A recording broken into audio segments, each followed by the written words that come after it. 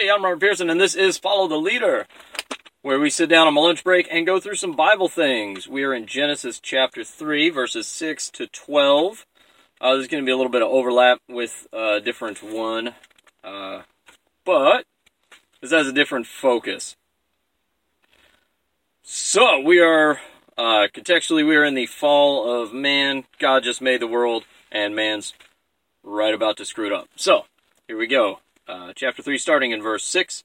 When the woman saw that the tree was good for food, and that it was a delight to the eyes, and that the tree was desirable to make one wise, she took from it its fruit and ate, and she gave also to her husband who was with her, and he ate. Then the eyes of both of them were opened, and they knew that they were naked, and that they sewed. Then they sewed fig leaves together and made themselves loin coverings. They heard the sound of the Lord God walking in the garden in the cool of the day, and the man and his wife hid themselves from the presence of the Lord among the trees of the garden. Then the Lord called to the man and said to him, "Where are you?" And he said, "I heard the sound of you in the garden, and I was afraid, because I was naked, so I hid myself." And he said, "Who told you that you were naked? Have you eaten from the tree which I commanded you not to eat?"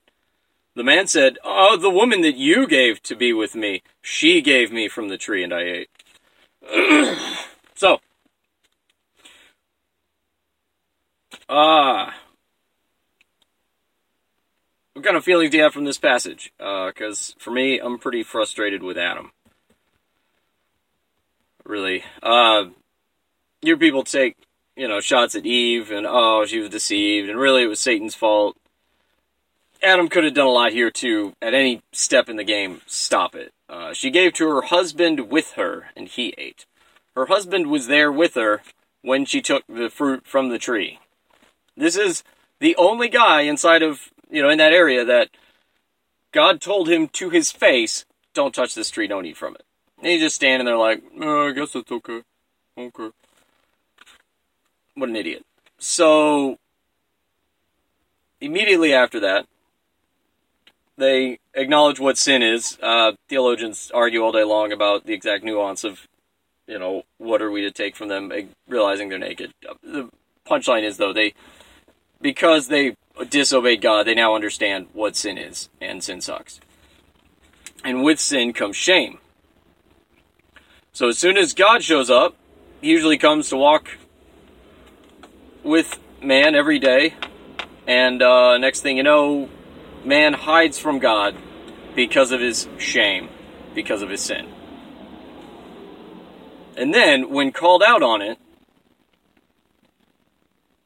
his answer was, "Who told you you were naked? Have you eaten from the tree which I commanded you not to eat?" God asked the question that cuts right to the heart of what happened. Obviously, he already knows the answer. Just like parents, you got the one kid standing next to the broken lamp in the living room. Okay, what happened? You were playing with the ball in the house and you broke the lamp. I know the answer, but this is a meaningful exercise for you to, own up to your mistakes and learn from it. So, there we go. So, his answer isn't, "Yes, I did." His answer is, "The woman you gave me, she gave me." So immediately he externalizes the blame, the reason for his wrongdoing. He externalizes it. And that's where the passage stops, because it gets on to God's cursing everybody involved. But this is interesting, because it kind of, it's a mirror, or a magnifying glass, or an allegory for what every single man really struggles with today. You can see it in sitcoms, you can see it in what's joked about, where the man has this passive role in his house. That the wife really runs everything, and the man just needs to sit there and go, "Oh, no, go ask your mom," and not really take an active role in leading and being a part of the family. And that's a shame. When you run from responsibility, when you don't step up when you see somebody about to make a mistake, when you see someone doing something that you know is wrong, especially in the context of of family, of your marriage relationship. When you don't speak out when you see somebody doing something that strikes you as wrong, then, what good are you? Why are you even there? They could get a paycheck from anywhere. What good are you? Unless in being there, you're actively working to help everybody around you become better. Without any sort of personal motivation.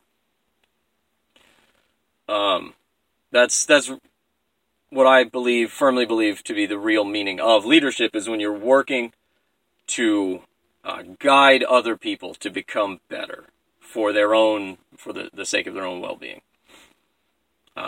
Better in an objective sense, not in what you want them to be, not in what they want to become, but in what is sort of objectively better. Being mature rather than immature.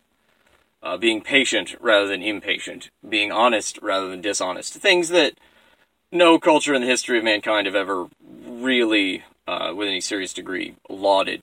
Lying, stealing, cheating, being dishonest, it's lying again, being immoral, being tardy. Like almost every culture, it's good to be on time, it's good to be honest, it's good to be mature and not act like children. These are pretty universal things. You don't need the Bible to prove that you should act like an adult and be patient. So that's what we've got here. That's what is really intended in acting like a man, is that you work to exemplify these things that are universal virtues, and you call out those things in others. When people are being dishonest, say something. Hey, you should probably tell the truth. And that's the nuance and the details of how that plays out in your life is completely up to you. But say something. Be a man. Be manly. When you're in that place and you see things going on that aren't right, aren't being mature, aren't being honest, aren't being patient, just make a little comment like, hey, you could be a little more patient, or, hey, that could be better, or that needs to be straighter, or that needs to not be crooked. I mean, you do that kind of stuff on the job site all the time. That's crooked. That's not straight. Oh, you put that up wrong. Oh, you ripped the hole out, so you strip the hole out, so now you gotta use a bigger screw or whatever. You make those sorts of corrections for tangible things. You should also make those sort of corrections in small, in kind ways for moral things. Everyone should be more honest and more patient and more mature because you're around. That's a good portion of what being a man is. And you see Adam really kind of throws that by the wayside, in that he just sits back, he allows someone to do something, someone he's close to. This is his wife. This is his only wife, the only other human on the planet, and he just kicks back and allows her to do something that is completely wrong, because he knows 100% that this is wrong, because God, the creator of the universe and physics and everything, and him, consequently, said, hey, don't touch this. Well, it's probably alright. So then, immediately, they work to cover their shame. And so, I looking at the next question, what do you learn about yourself from this, right? Let's internalize the lesson, because he ran and hid from God, knowing that he'd done something wrong. So he didn't correct somebody else, and then he found himself doing the same thing wrong that they were doing. If you don't stand out, if you don't speak up, when you see something wrong happening, then the next step is you're going to follow along. And you're going to find that you're doing it. And you're going to go, oh, no, they said it was okay, so everybody else doing it. And so in following along, now you've screwed up. So how do you handle your screw-ups? Once again, owning your screw-ups, being a man, is owning your screw-ups, taking responsibility for your actions, saying, yes, I did that, yes, it was stupid, and yeah, I'm going to work to not do it again. And I'll fix what's broken, and we'll just do our best to keep moving forward. This is for emotional interactions and relationships. When you put your foot in your mouth, do you just get quiet and ignore it, or do you say, wow, that was dumb, I'm very sorry, I'm working on getting better? and I'll do better going forward. It's the same exact thing. If you break something when you're trying to put stuff together, you go, well, now I have to fix this. And you just own it, and it looks like garbage when you're done. You go, yeah, it looks like garbage, but it works. And I learned I won't break it the same way next time. Because the only other option is to run from it. And God's going to find you. And it's really preposterous to think that you could run from God or hide from God in any meaningful way.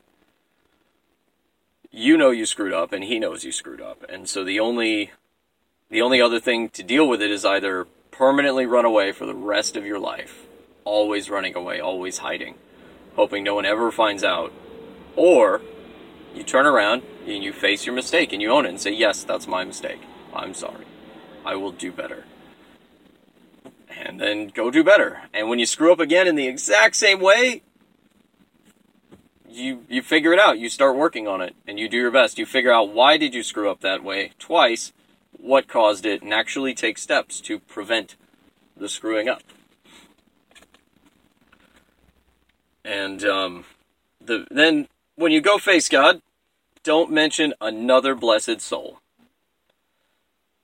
Have you eaten from the tree of which I commanded you not to eat? That's a yes or no question that God asked Adam. And his answer was not yes. Yes, sir, I did. His answer was, oh, this lady you gave me, she gave it to me. No. Yes. Yes, that was me. Don't mention anyone else when you're taking ownership. When you pray, when you ask for forgiveness from God, when you ask for forgiveness from other people, don't mention anyone else. Just own it. So, what ways does being passive hurt your family? If you just sit around not doing anything, not taking an active role, not taking responsibility for things, you're going to teach your kids to do the same thing that you're doing.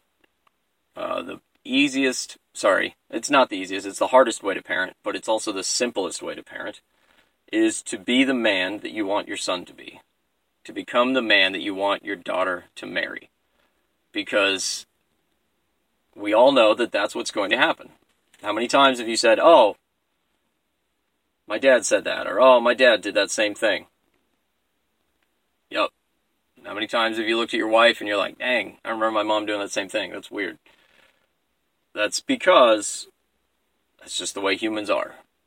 As a parent, you set the defaults for your kid. So if you have a temper, your kid's going to have a temper. If you're irresponsible or passive and you sit around and you don't do anything, then your kids are going to be passive and irresponsible and sit around and not do anything. No matter how much you tell them to do the opposite, they're going to do what you do, not what you say. And so you make your kids' lives easier by making yourself better. You can make them better indirectly. And so, of course, the exact opposite, if you wallow in sucking, then your kids are going to suck. And now you've made their job harder for getting better. So, one small way you can lead your family. The easiest and the hardest one is turn off the TV, put the phone down, and just be there. And you'll find, God hardwired you to be a dad. If you're just there and you're just present.